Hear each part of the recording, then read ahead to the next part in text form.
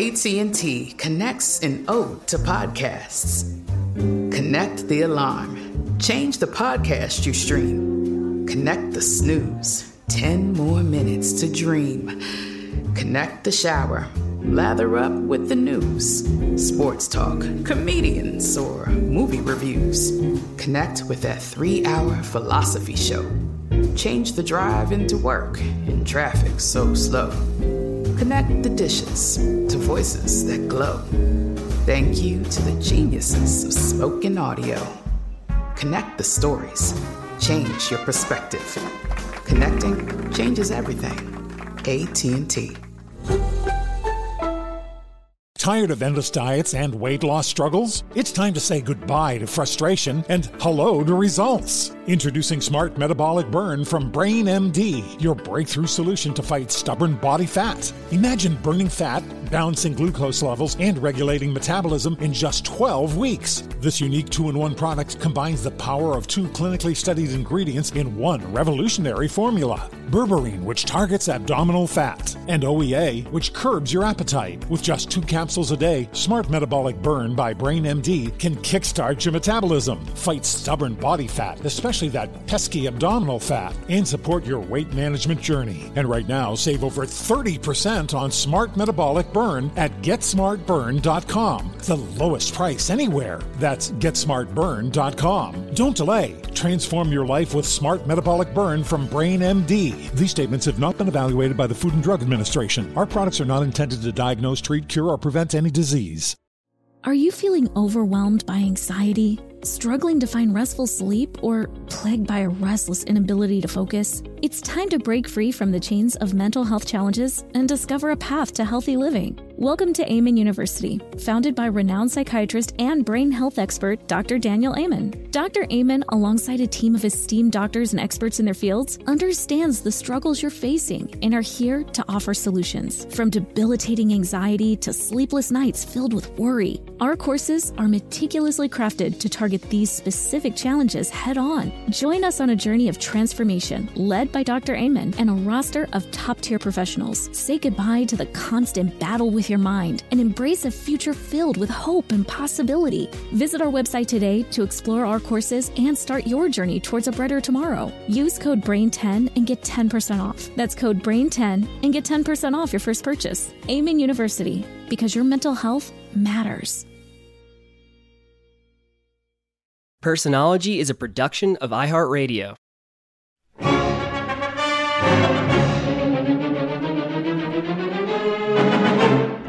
Muhammad Ali, whose nickname was aptly the Greatest, is regarded as the greatest professional boxer of all time. He was also a celebrated celebrity figure of the 20th century, known for his political and social activism, humanitarian works, philanthropy, and championing of the Muslim faith. My guest today is Jonathan Eig.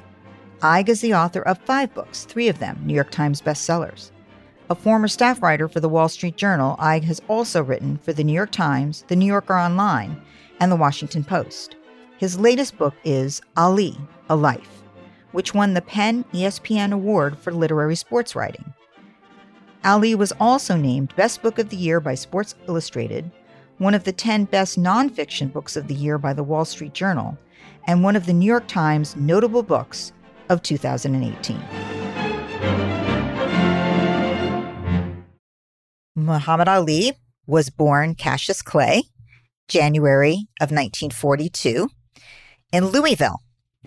And we will talk a little bit about his family of origin, his father, who was a sign painter, and his mother, who was a homemaker.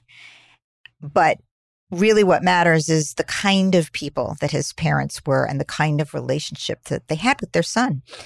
So let's talk a little bit about his namesake, his father, Cassius. Yeah, Cassius Clay Sr., Cassius Marcellus Clay Sr., everybody called him Cash, was a great character, a womanizer, a very effervescent, very popular guy, loved to go out and drink, drank a little too much, got arrested a few times for public intoxication, and ran around on his wife. So he was this very compelling, very dynamic figure that is, in some ways his two sons really idolized. But he was also a troubled figure who brought violence into the home and beat his wife on occasion, came home drunk and had beaten his kids a couple of times too. So, I think this is one of the really key relationships in shaping young Muhammad Ali. Particularly in terms of thinking about what Ali went on to do with his life, that it's interesting to think about, as you said, this father who, in the kindest way you could say, was maybe a scoundrel, that he was a womanizer and that he got into trouble, but people liked him. But at the same time, as you said, there was this dark side to him.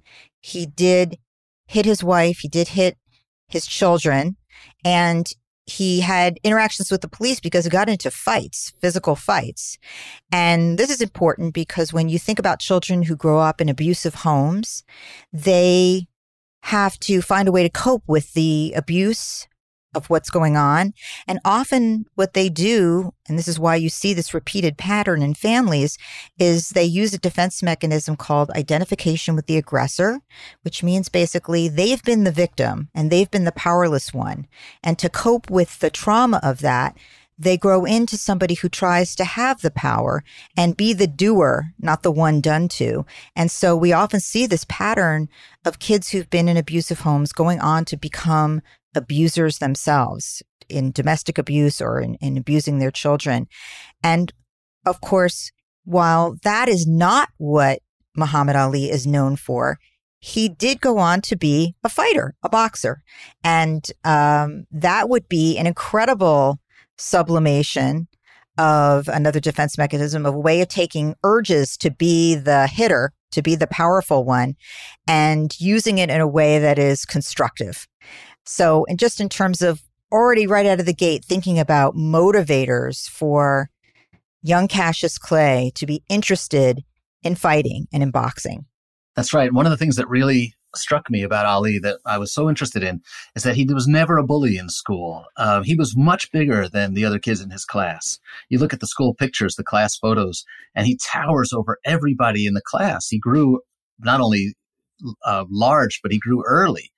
And he struggled in school, later discovered that he was dyslexic, but he really lagged behind. And I was always kind of surprised that he didn't lash out and become violent in any way, that he didn't, become a bully. And he didn't. He was the class clown instead. It wasn't until he was 12 that he discovered boxing. He had some physical prowess as a young boy. He, as you said, was bigger, stronger, and even in some ways faster already, that he was not terribly engaged in the academics of school, to say the least, but he turned his, let's say, energies to a lot of athletic pursuit.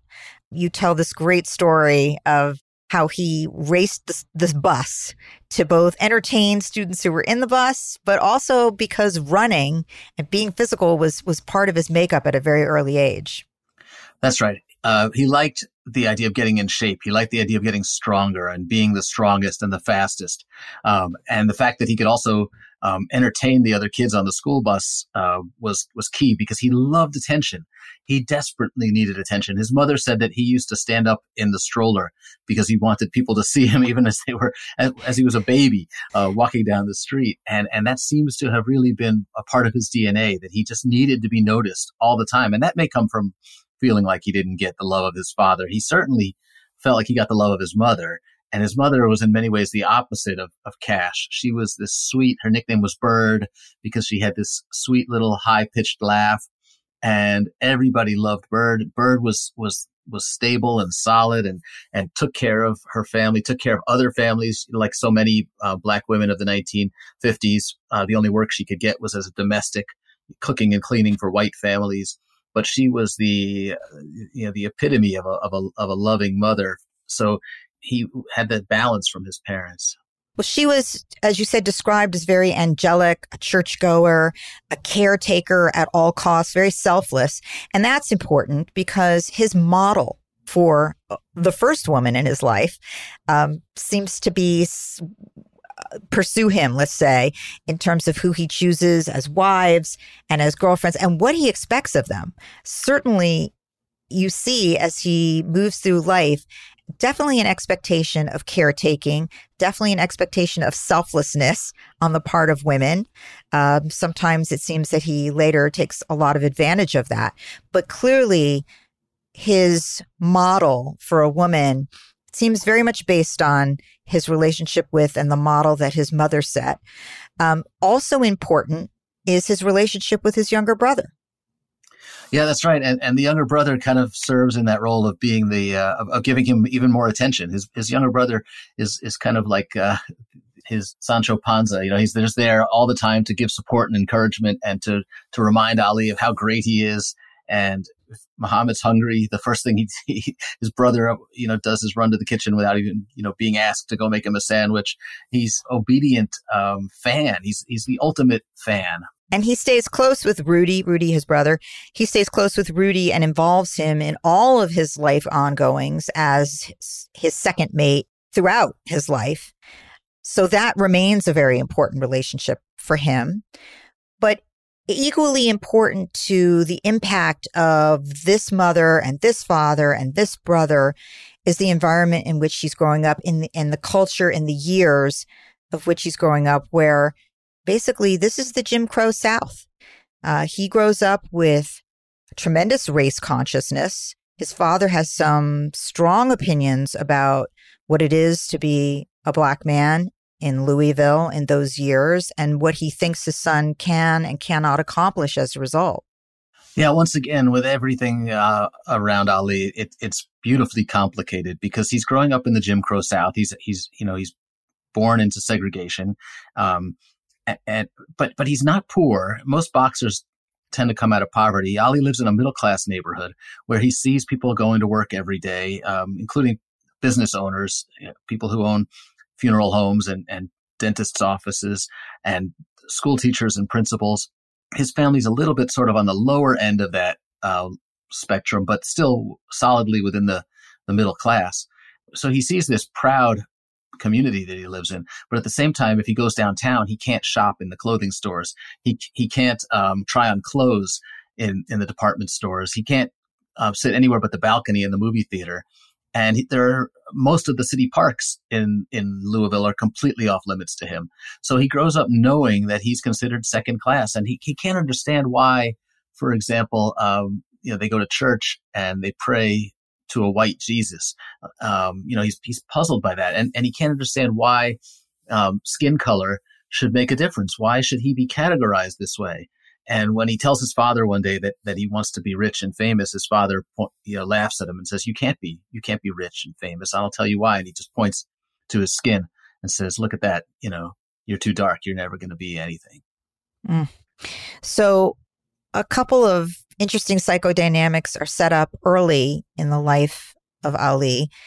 These models that are before him, his clear temperamental set up to be an extrovert. I mean, that seems very obvious from his life and lifestyle and what he seeks out, that unlike introverts who gain and need some time alone to reestablish their energy, he clearly gets his energy off of being with other people and playing to other people, interacting with others. Very, very extroverted man. And that's something that probably he was just biologically born with. Yeah, he hated being alone all his life. So that's often exactly what a pure extrovert would say, and they'll go to great lengths to be around other people. So that desire for attention, may be some combination of wanting to, aspire as everyone does, and having a father telling him he could never be special, and so feeling insecure in that way and looking for things that would shore up his self-esteem or make him feel that he was able to be special, and being an extrovert, wanting to be recognized, therefore, and interacting with other people. And then you take this whole milieu and you plunk him into school where, as you mentioned, he really struggled. He really struggled because, as it turned out, he had dyslexia and could not read. That's right. And I think that must have been incredibly frustrating for him. And it, but he, again, didn't act out in a bullying kind of way as he might have. He just turned up the notch, turned up the levels and went even more extroverted and just tried to be hilarious, tried to be the class clown. And then this miraculous thing happens and he finds the perfect cure for all of his problems. It's something that satisfies every bit of his enormous appetite, and that's boxing. Mm-hmm. At the age of 12, he stumbles accidentally into a gym where a white police officer is training kids how to box, and there are black and white kids in the ring together.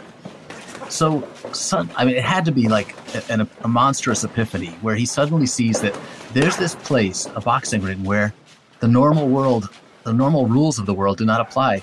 Here's a white police officer who wants to help him, who wants to be kind to him, who's working with black and white kids together. And there are white kids and black kids in a boxing ring punching one another. His father has told him all his life that if you get into a fight with a white kid, you're going to jail. If you have any kind of run-in with a white police officer, you're in trouble. And here, the opposite seems to apply. And then, best of all, he gets to fight in front of crowds. And on Friday nights, those fights are on television. He can't believe it. Like, this is a dream come true. What could be better than this? He gets to punch white people, and they'll put him on TV for it. He brings to the mix, right, this background of what he's been told. So this is like a revelation, as you point out. But also, I think it's important to understand when one has dyslexia, one often has another diagnosis along with it. And the most common one is attention deficit disorder, particularly attention deficit disorder with hyperactivity. And as you said, he seemed to many people who interacted with him, particularly his mother, but others, like he was a very hyperactive kid, that he was, in addition to trying to be the class clown and get attention, that he was moving all the time, that he had high energy and high movement all the time. And for someone who feels hyperactivity, which feels kind of like ants in your pants all the time, the idea of being able to jump around a ring and box and hit people and get feedback would be like phenomenal, would be an engaging, absorbing, and actually physically relieving kind of activity because it's so busy, because it really plays into feeling hyperactive.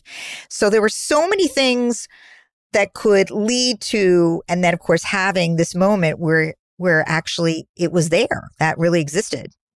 Yeah, it was really, like I said, almost miraculous because he tried basketball and football and baseball, and he hated those things. There was too much time standing around.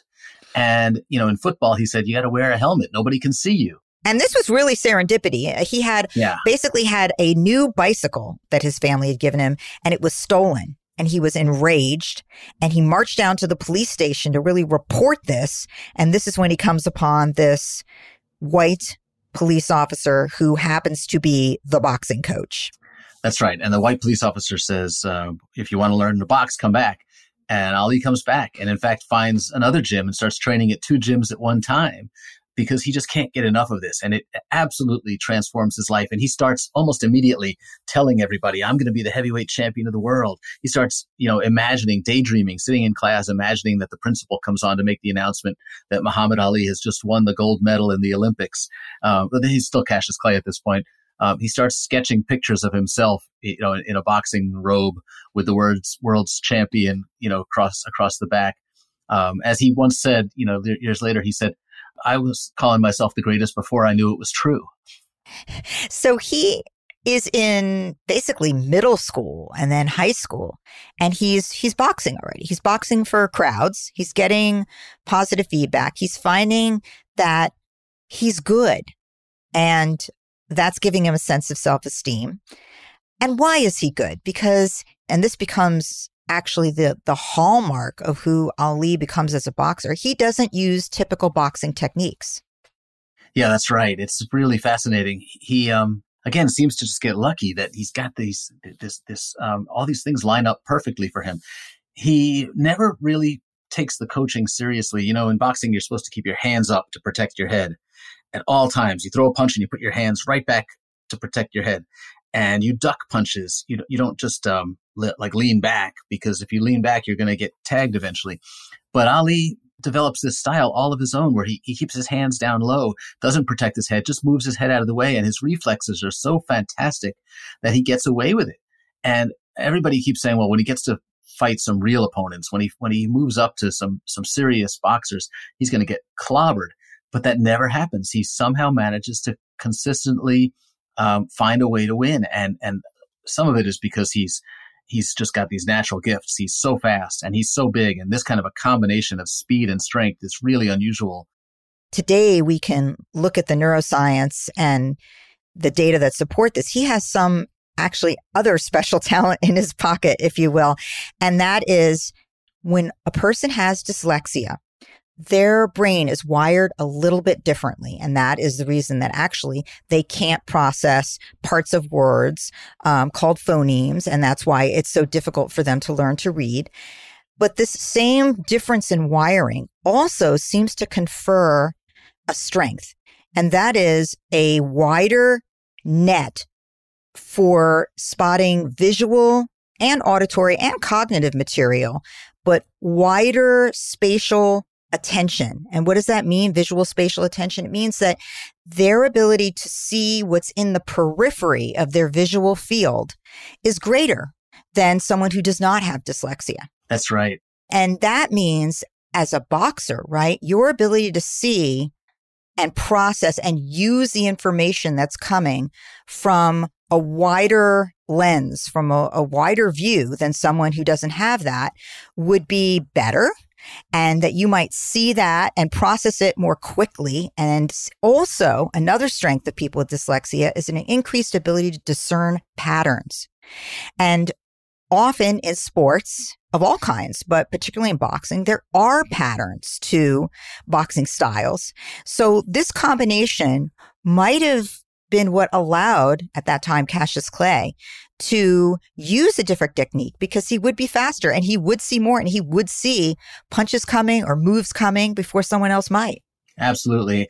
And when you're talking about elite athletes, a split second, a hundredth of a second makes a huge difference. And when you're a boxer and you can start moving your head out of the way of a punch just a split second sooner, and when you can discern where the other fighter's head is moving as he's throwing that punch and prepare to counteract it, you have an enormous advantage. And Ali could never really quite explain it, but he would say, I don't know how it happens. It just happens that my chin is always just a little bit out of the way when the punch lands. Like I can just make that punch glance off my chin in a way that other fighters would have been hit full on.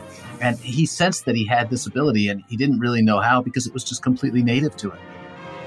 Let's take a quick break here. We'll be back in a moment. Tired of endless diets and weight loss struggles? It's time to say goodbye to frustration and hello to results. Introducing Smart Metabolic Burn from BrainMD, your breakthrough solution to fight stubborn body fat. Imagine burning fat, balancing glucose levels, and regulating metabolism in just 12 weeks. This unique 2-in-1 product combines the power of 2 clinically studied ingredients in one revolutionary formula. Berberine, which targets abdominal fat, and OEA, which curbs your appetite. With just 2 capsules a day, Smart Metabolic Burn by BrainMD can kickstart your metabolism, fight stubborn body fat, especially that pesky abdominal fat, and support your weight management journey. Right now, save over 30% on Smart Metabolic Burn at GetSmartBurn.com. The lowest price anywhere. That's GetSmartBurn.com. Don't delay. Transform your life with Smart Metabolic Burn from BrainMD. These statements have not been evaluated by the Food and Drug Administration. Our products are not intended to diagnose, treat, cure, or prevent any disease. Snag a Job is where America goes to hire, with the deepest talent pool in hourly hiring. With access to over 6 million active hourly workers, Snag a Job is the all-in-one solution for hiring high-quality employees who can cover all your needs. On demand, temp to hire, part-time or full-time. You name the position. Warehouse worker, retail associate, grocery store clerk, fitness trainer, baker, stylist, bellhop, podcast producer. Yeah, Snag a Job's got a worker for that. With our easy-to-use platform, you're able to seamlessly post and fill available positions quickly with a dedicated customer support team to provide all the help you need along the way. Kind of nice knowing you have a talent pool like that in your own backyard, right? Snag a Job is the partner you need to keep your business running smoothly. So visit snagajob.com or text SNAG to 242424 to talk to an expert. Snagajob.com, where America goes to hire. Are you feeling overwhelmed by anxiety, struggling to find restful sleep, or plagued by a restless inability to focus? It's time to break free from the chains of mental health challenges and discover a path to healthy living. Welcome to Amen University, founded by renowned psychiatrist and brain health expert Dr. Daniel Amen. Dr. Amen, alongside a team of esteemed doctors and experts in their fields, understands the struggles you're facing and are here to offer solutions. From debilitating anxiety to sleepless nights filled with worry, our courses are meticulously crafted to target these specific challenges head on. Join us on a journey of transformation led by Dr. Amen and a roster of top-tier professionals. Say goodbye to the constant battle with your mind and embrace a future filled with hope and possibility. Visit our website today to explore our courses and start your journey towards a brighter tomorrow. Use code BRAIN10 and get 10% off. That's code BRAIN10 and get 10% off your first purchase. Amen University, because your mental health matters.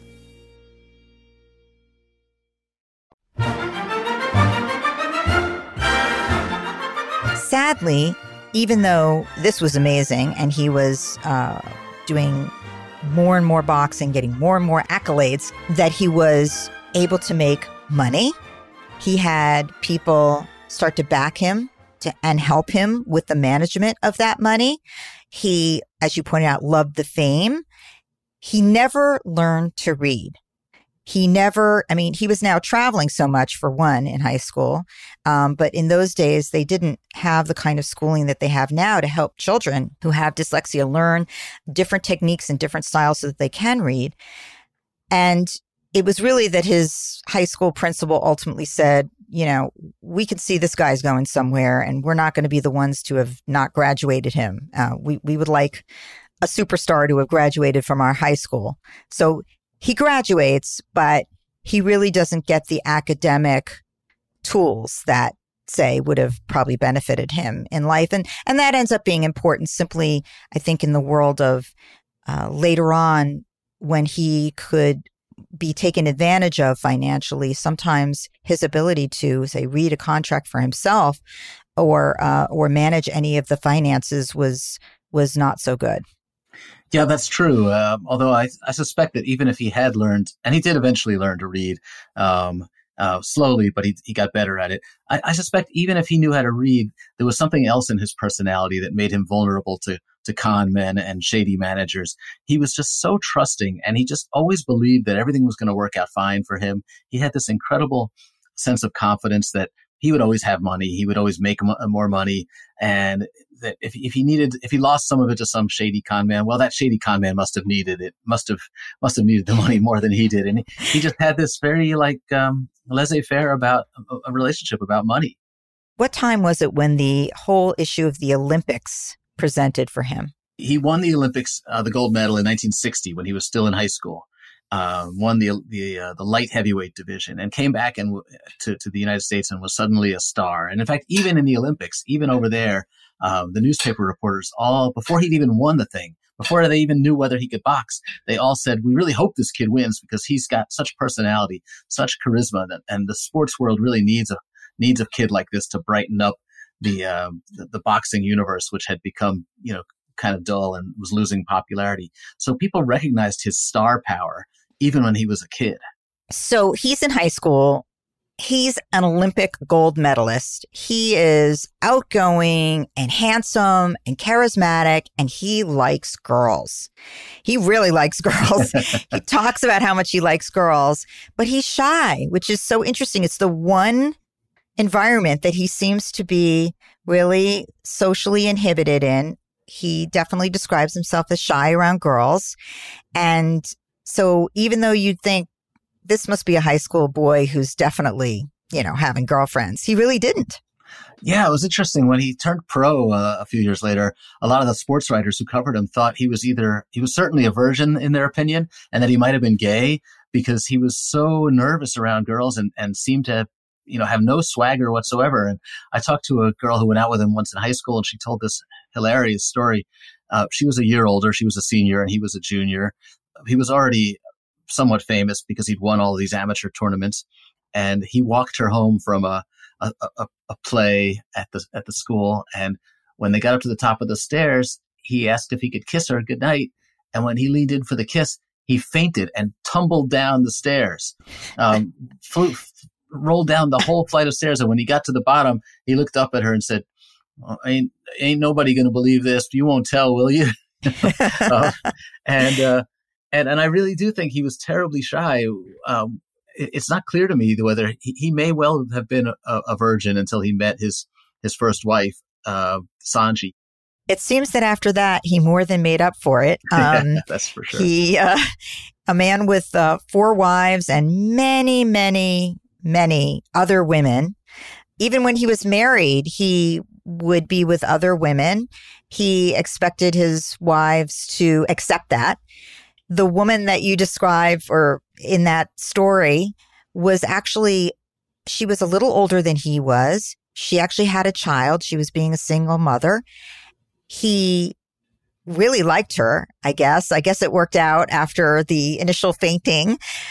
He kept her in his life, actually, even when he got married. And that was something that was part of this man. He felt that people who were important to him, everybody should understand that they were important to him, and he would be very loyal, and he would keep them in his life for long, long periods of time.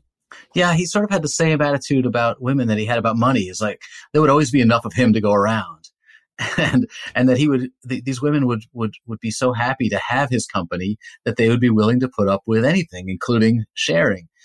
That was his, he viewed himself as being, magnanimous in that way. One of his managers told me this story of finding Ali in the hotel room sleeping with the chambermaid, the woman who'd been cleaning his room, and it was an older, heavy-set woman. And the manager said, there are all these gorgeous models waiting for you in the lobby. Like, you could have your pick of any one of those gorgeous women down there. Why are you sleeping with this maid? And Ali said, because she's going to appreciate it more. And she'll remember this for the rest of her life. That's fascinating to me. It is. It certainly is, at that point, amazingly self-referential. And we could definitely consider the word narcissism in there. Yeah, right. He's making love to himself the most there. Right? Essentially, he is saying, I am so amazing that she is having this amazing experience. And he definitely had a grandiosity about him. Now, I will say this, when people are surrounded by others and are told 24/7 that they are the greatest, and they are lauded with not only kinds of compliments all the time, but essentially told they can do no wrong and they are the center of attention, they do develop over time a certain amount of hubris. You see this in world leaders and in high-level sports figures, and they come to sort of drink their own tea, as it were, and feel that actually, they can do no wrong. And so whether Cassius was a young person who already had a good dollop of narcissism and carried that through, or whether that's something that developed more as a young man by starting to be told already in high school, you are the best and you can do no wrong, and development more of hubris, is hard to know. But there is a lot of evidence, as he is a man, at least, that he has a tremendous amount of grandiosity. It's hard to call grandiosity, actually, when you are the greatest at something. But he was doing it before he was the greatest, But he was doing it before he was when he was a kid, when he was boxing in high school, he would enter these amateur tournaments. And sometimes there'd be 30-year-old amateurs that he'd be fighting against. So they'd be twice his age. Yeah. And he would go into the dressing room before the fight and mock these people who had far more accomplished careers, who had won way more bouts, who were bigger and stronger than him, and just tease them and say, you've got no chance. What are you doing here? Why are you fighting me? The cockiness was there. Maybe it was a compensation. Maybe it was, that was his way of dealing with the fear. Maybe it has something to do with, having been an abused kid and not being willing to show his vulnerability. I don't know, but it was definitely there before he was truly great. After the Olympics, he takes off on his career. He is boxing. He is winning. He comes into contact with the Nation of Islam. And this becomes all important, really, to him. Let's talk a little bit about that and his relationship with Elijah Muhammad. What happens there? In some ways, this is like his discovery of boxing. It's something that will absolutely change his life. And it somehow seems like this is exactly what he needed or what he was waiting for. Because, as we said, he grew up with this very conflicted feeling about his father. His father was a drinker and a rabble rouser and had a very unsteady income. And then here's this religion, the Nation of Islam, with this leader named Elijah Muhammad, who's this tiny, mousy man who conveys this enormous sense of strength by saying that we don't drink. We don't carry on with women. We will build our own nation. We don't need white people to give us permission to exist. We don't need white people at all. We can build our own country. We will carve out our own land and we will build our own businesses, and Black people will prove that they are the greatest race of them all. This sense of discipline and this sense of something bigger than himself, the fact that this tiny little man could be so powerful really intrigued Ali. He decides that, he's not really a Christian man. That was something that was forced upon him by not just his family, but really by the culture and by the history of Black people, that they were told, you will be this religion, you will be this sort of educated, you will have this name. He decides Cassius Clay is not the name that I choose. It's the name that was given to me. Clay is a white slavery owner's name, and I don't accept that any longer. So he has this real shift in identity, sort of an awakening, as you describe it, to him, that this resonates for him. And it's important not only for his personal identity in terms of changing his name, in terms of who he aligns with and what he believes, but it's also important because at the same time this is going on, the civil rights movement is also going on. And most Black people and white people are hearing that the civil rights movement is about desegregation. It is about being together. It is about equal rights together. And that is not what the Nation of Islam says. The Nation of Islam is saying we are entitled to at least the equal rights, and they should be separate. We should have our own, and we shouldn't be together, which clashes with culturally what's happening at the time. That's right. And it's so interesting because Ali grows up steeped in the early days of the civil rights movement. He's the same age as Emmett Till. He knew what happened to Emmett Till, and he saw the Montgomery bus boycotts breaking out. He saw the sit-ins, the freedom rides. He never really participated in any of that. It didn't seem interesting to him. He seemed to have no interest in politics, no interest in joining the movements. He even sort of made fun of some of the segregation protests, the integration protests that were going on in Louisville during his school days, saying that he didn't want to go there and have people yelling at him. He just wanted to box. That was all he was interested in. And then along comes Elijah Muhammad, and suddenly he goes even more radical than Martin Luther King, even more radical than the mainstream civil rights movement. And I think part of what appealed to him was that it was different, that it was rebelling even more than Martin Luther King. It was saying that, integration isn't the answer. He's going to take an even more bold and radical approach and say that we should remain segregated. Black people should just have their own way of doing things, their own independence. The separatist notion really appealed to him. And in some ways, I think it's the same kind of discipline that he found in boxing. But the thread of being himself anti-authoritarian, which is evident since early life, he isn't going to do something just because his father told him to do it. He isn't going to do something just because the teacher said to do it. He's going to do what he thinks is best or what he thinks is right. Yeah. When Elijah Muhammad split with Malcolm X, Ali had to make a choice. Do you go with the young rebel who's become your friend and your mentor, or do you stick with the authority figure who started it all, the man at the very top, Elijah Muhammad? And this was one of the most difficult decisions of Ali's life because he loved Malcolm X like a brother, but Elijah Muhammad was more of a father figure, and he had to choose. And he chose Elijah Muhammad. And in some ways, he may have written the death warrant for Malcolm X because Malcolm was soon after assassinated, and he did not have the protection of the Nation of Islam. Both of these men wanted Muhammad Ali with them. so that even though Elijah Muhammad is the leader of the movement, he wanted Muhammad Ali to be with him, right? Because at this point, Ali is such a huge name and influencer. That's right. It meant the world in terms of promoting the Nation of Islam, in terms of getting new members. The fact that they could brag that the heavyweight champion was one of theirs. And this was after Ali beats Sonny Liston. And that's when he announces to the world that he is not a Christian anymore. He's a member of the Nation of Islam, and he's joining Malcolm X and Elijah Muhammad.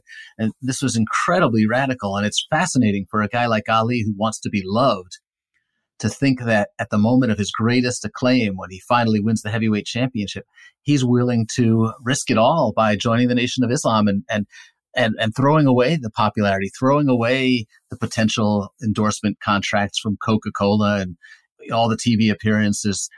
He's willing to risk all of the fame and celebrity that he's built up to that point because of this new belief of his. Well, he loves fighting in terms of boxing. And as you said, he's now heavyweight champion following his match with Sonny Liston. And as you said, it's 1964. But because of his affiliation with the Nation of Islam, the draft comes up and he feels that he cannot do it. He will not do it. He will not go to Vietnam. And he's essentially the first of the most famous, let's say, of conscientious objectors. Yet this really more than affects his popularity, to say the least. People are very angry. They're saying he's doing it because he's afraid to go. You know, he's saying, I mean, not only is he saying, I'm not afraid to go, I believe this is wrong, but he's even willing to give up boxing, his beloved boxing and his career, possibly forever. It didn't end up being forever, but he didn't know that at the time, to be part of the Nation of Islam and to not go serve in Vietnam. That's right. A lot of people would question whether he was true to his religion, whether this was a sincere belief or whether he was really doing this for political purposes, for personal reasons. But he believed so firmly in the teachings of Elijah Muhammad that he was willing to give up the thing that he wanted most in the world, his boxing career, his heavyweight championship. And as you pointed out, he didn't know that he was going to be giving it up for a few years. He believed that he was giving it up forever. And he said he would be willing to die before he would serve in Vietnam, before he would fight, because his religion forbade fighting on behalf of a nation, fighting in any kind of a secular war. So I think there's no question that his religious beliefs were legitimate. In fact, his religion entered when it came to marriage as well. He got a lot of pressure to be married to another member of the Nation of Islam. He did ultimately marry Belinda, who was much younger than he, who was Muslim, his homemaker, but continued to have many affairs. In fact, cruelly asked Belinda, or told Belinda, that she was going to arrange some of these meetups, that, you know, she should make the hotel room and she should leave at the appropriate time because he was going to be with other women. I mean, this became a point of contention, really, right, between he and the Nation of Islam. Yeah, the Nation of Islam always talked about marital fidelity, but didn't follow through so well. And Ali, I can had the attitude that maybe Islam allowed multiple wives, and that Americans couldn't quite embrace that, so he would kind of keep it on the down low. But he acted as if he were entitled to having multiple wives. And in fact, there were a couple of women that he married in unofficial ceremonies who also believed themselves to be his wives. And at one point, he was maintaining relationships with at least 3 or 4 of these women at the same time, women who all believed that she was his wife or would be soon.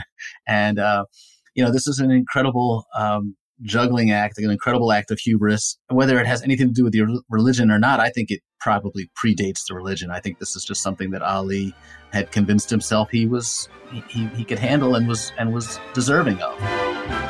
Let's take a quick break here. We'll be back in a moment.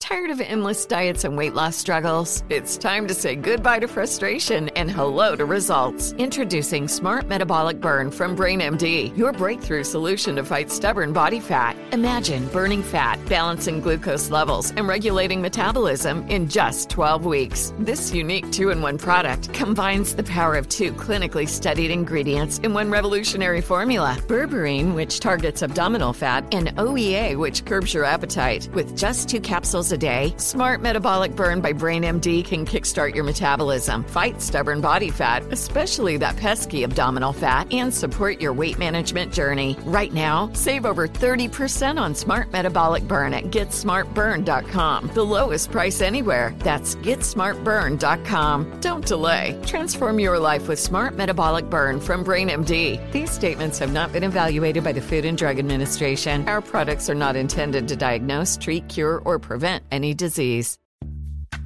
Snag a Job is where America goes to hire, with the deepest talent pool in hourly hiring. With access to over 6 million active hourly workers, Snag a Job is the all-in-one solution for hiring high-quality employees who can cover all your needs.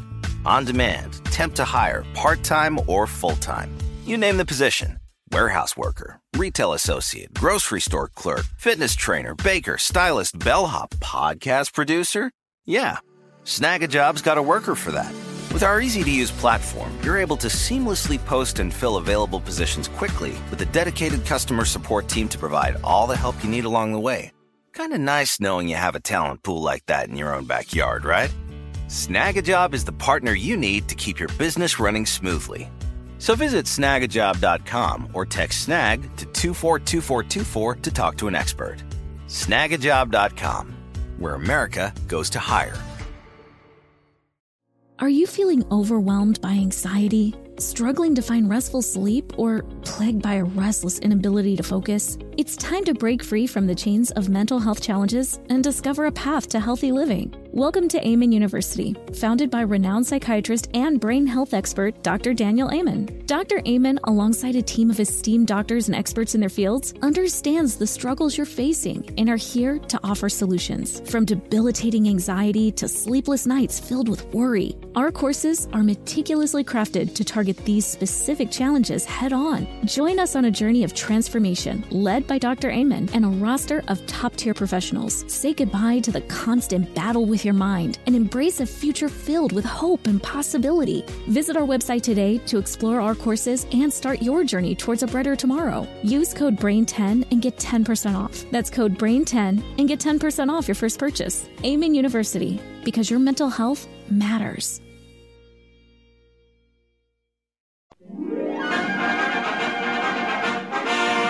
He took this, what ended up being this 3.5-year break. It was actually during his prime. These would have been important, I guess I'll say, years for him as a boxer. Absolutely. These were arguably the best years of his career. 1967, he's 25, 26 years old. This would have been absolute prime. And when he comes back finally 3.5 years later, he's clearly slowed down. And not only is that bad for him as a boxer, it's bad for him as a human being because he starts getting hit a lot more. And his ability to avoid those punches is severely diminished. And you start to see him realizing that he has another talent that he didn't really know about. And that talent is one to remain standing after he's already been concussed. After he's taken hundreds and hundreds of punches, he does not fall down. And this becomes one of his great strengths as a boxer. Which is unfortunately not a great strength when you want to look at preserving your brain for your later life. Very little was known at that time about the impact of head trauma in terms of developing Parkinson's disease, but he missed this time period, which was probably good for his brain.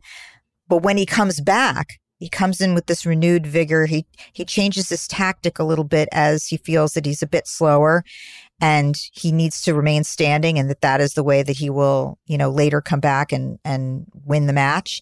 But it is around 1971, his fight with Joe Frazier, a very big and important fight, which he manages to stay in, even though he's sustaining unbelievable blows. and is knocked down, and it's 15 rounds.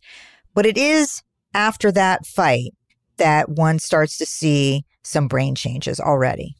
No doubt about it. And Ali's doctor told me that he saw changes right there in 1971. And Ali would go on to fight 10 more years. And I said to this doctor, how could you let him keep fighting? And he said, our job was to keep him in the ring. Our job was to help him fight, not to help him not fight. And there's, I felt bad for the doctor because he was clearly torn about this, that he contributed in some way to this damage. But Ali's friends, his family, his wives all said, you got to stop. This is bad for you. And they could see it. They could hear it in his voice that his words were becoming slower and slurred. And, I worked with speech scientists to actually count the number of syllables per second that Ali was using. And you can track it over the course of the decade. And you can see that he lost a significant portion of his speaking ability. And after each fight, you can see dips in his ability to speak coherently. And everybody around him knew it, and he just couldn't stop. He loved the sport. He loved the easy money. He would say, how else am I going to make $3 million in one night? How can I give that up? Not only were people hitting him in the ring, and he was staying up and taking this tremendous amount of head trauma, but in his practicing, he would, unlike other boxers, he would spar with people that he would ask to actually hit him in the head so that he would sort of toughen up and be able to take it. And he would do that without protective headgear. And that was not typical of a lot of boxers, but clearly, more repeated, perhaps lower level, but still trauma to the brain. It was tremendous trauma. These are 250-pound men. And they weren't going easy on him. Ali believed that it was kind of like building up calluses, that if you got hit often enough, your brain would become tougher. And he would encourage these giant men to just hit him in the head, and he would keep his hands down on purpose to prove that he could take it and to build up his resistance. And this was just tragic. And there's no other word for it. We now know, of course, that, knocking your brain around within the cavity that the skull holds it in means that essentially the brain is having repeated hits against the bone. We know that even deep brain structure is influenced by repeated trauma, that there's shearing of tissue inside the brain. And we know from other sports, even like football, that repeated concussions cause cognitive decline, cause ultimately mood disorder, terrible depression long-term. Basically, we're talking about organic brain damage.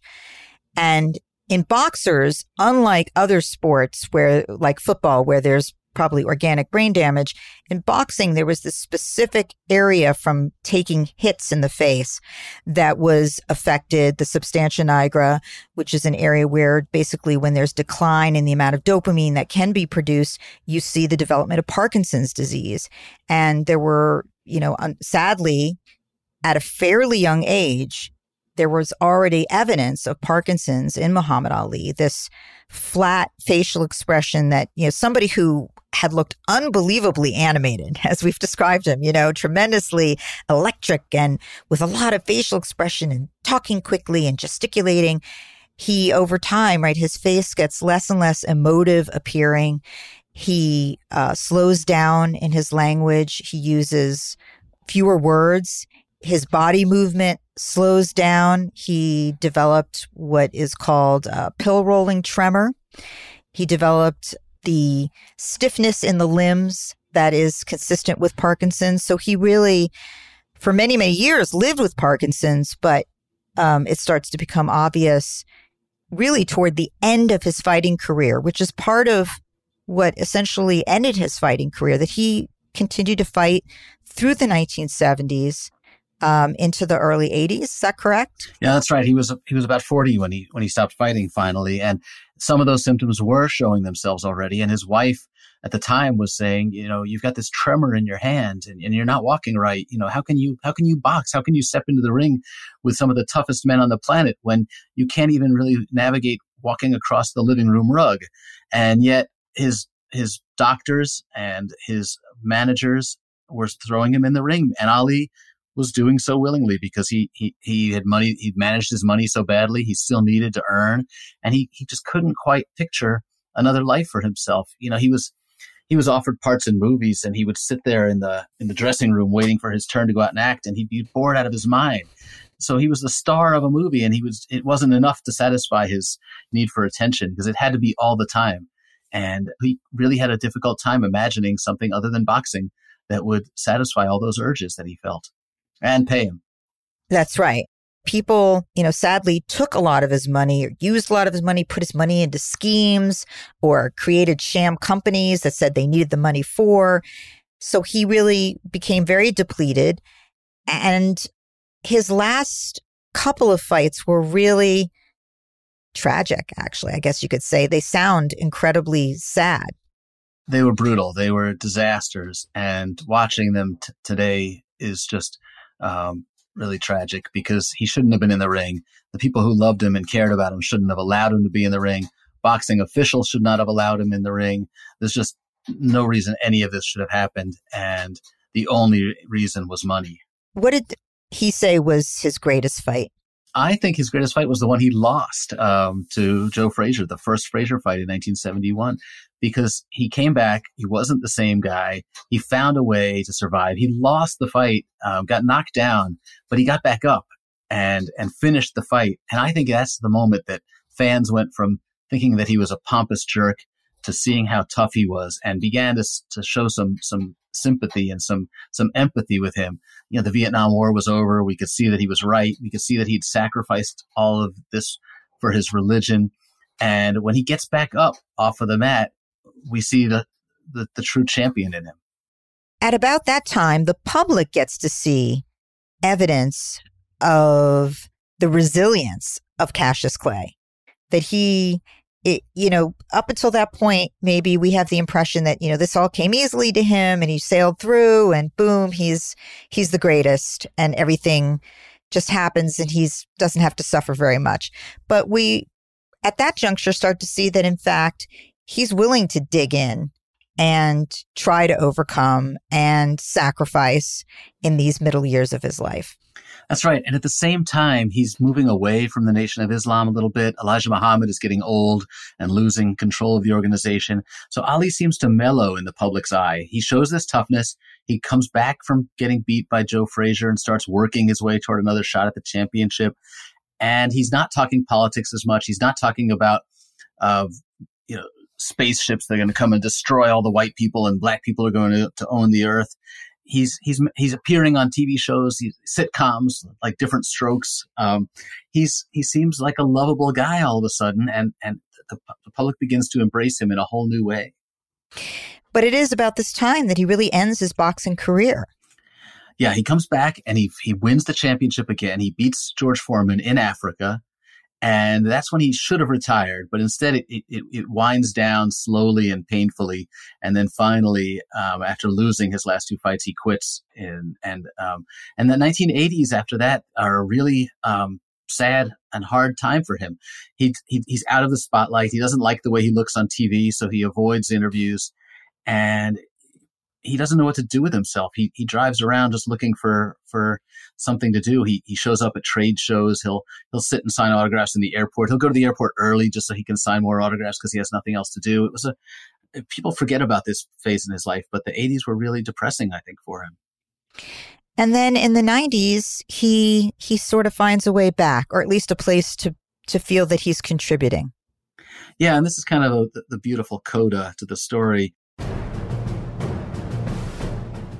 He's invited to light the Olympic torch in 1996, and people have really kind of forgotten about him because he's been out of the spotlight for so long. And when they see him, when he emerges from the shadows with his torch in his hand, you hear this collective gasp from the crowd, like, oh my God, that's Ali, and he's old.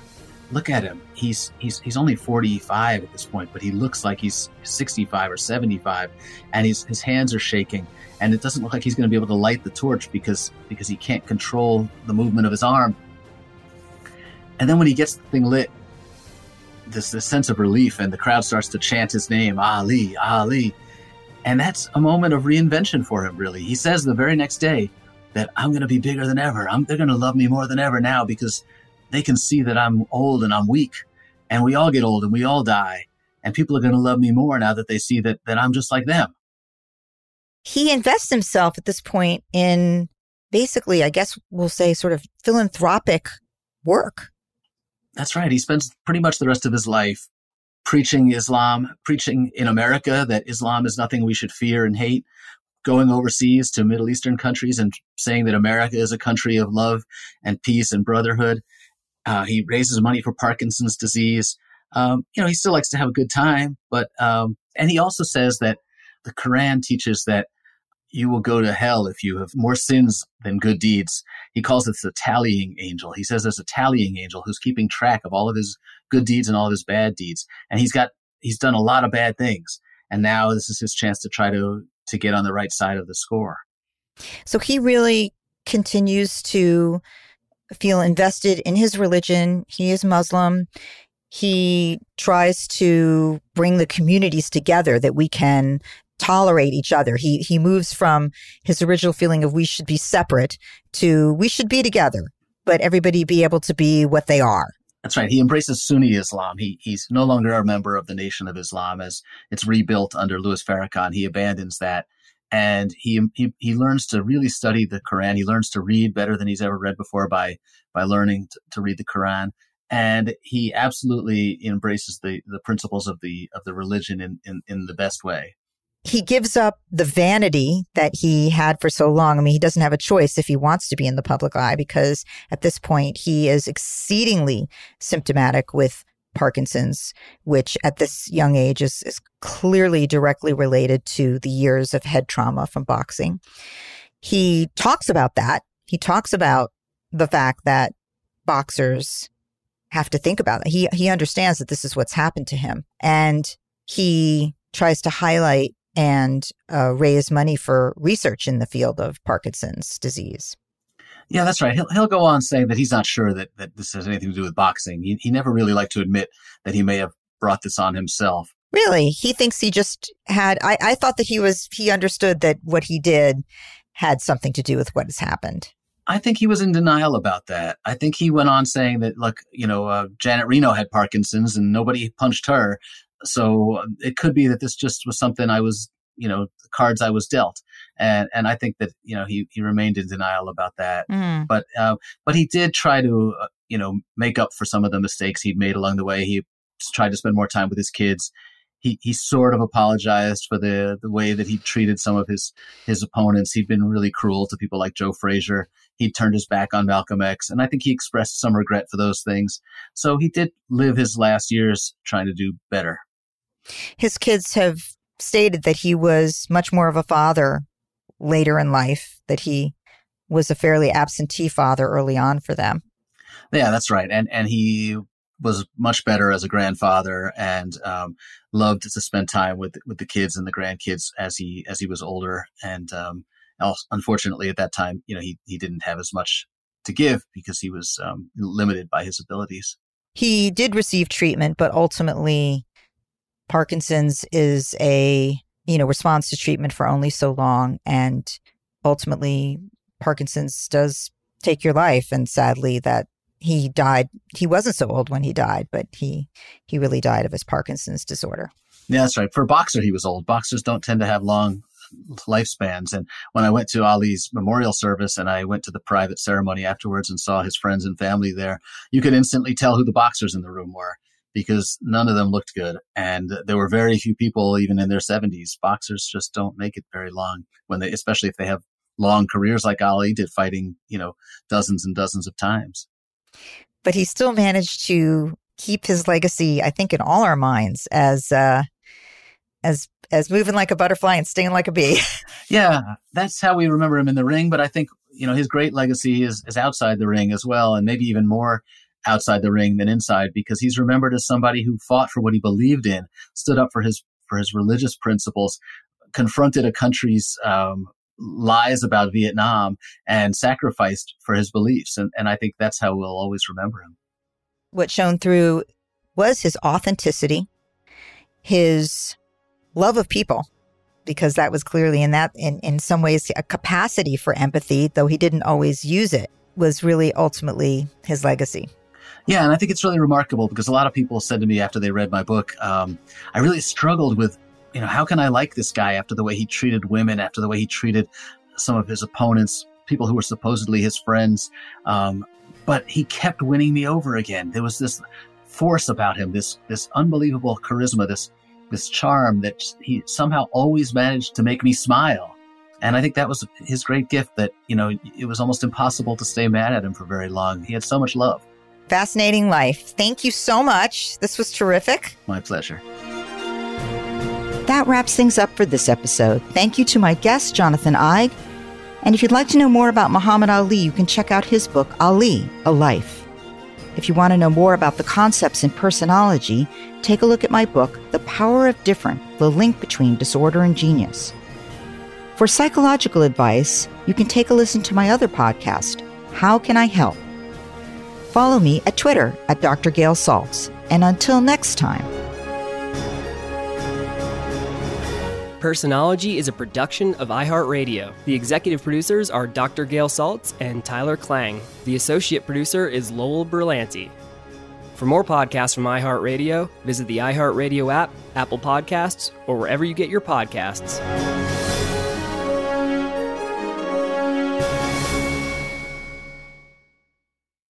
Tired of endless diets and weight loss struggles? It's time to say goodbye to frustration and hello to results. Introducing Smart Metabolic Burn from Brain MD, your breakthrough solution to fight stubborn body fat. Imagine burning fat, balancing glucose levels, and regulating metabolism in just 12 weeks. This unique 2-in-1 product combines the power of 2 clinically studied ingredients in one revolutionary formula. Berberine, which targets abdominal fat, and OEA, which curbs your appetite. With just 2 capsules a day, Smart Metabolic Burn by Brain MD can kickstart your metabolism, fight stubborn body fat, especially that pesky abdominal fat, and support your weight management journey. And right now, save over 30% on Smart Metabolic Burn at GetSmartBurn.com. The lowest price anywhere. That's GetSmartBurn.com. Don't delay. Transform your life with Smart Metabolic Burn from Brain MD. These statements have not been evaluated by the Food and Drug Administration. Our products are not intended to diagnose, treat, cure, or prevent any disease.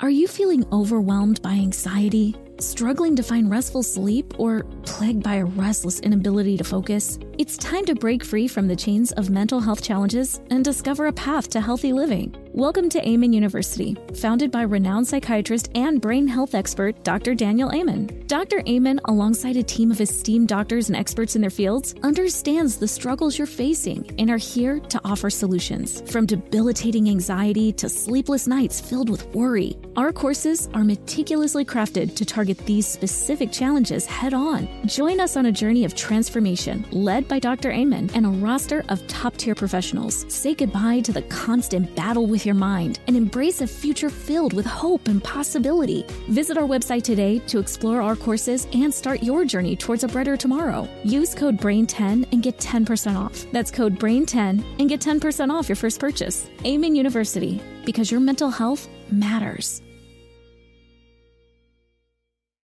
You're a growing business, which means you need every spare hour you can find.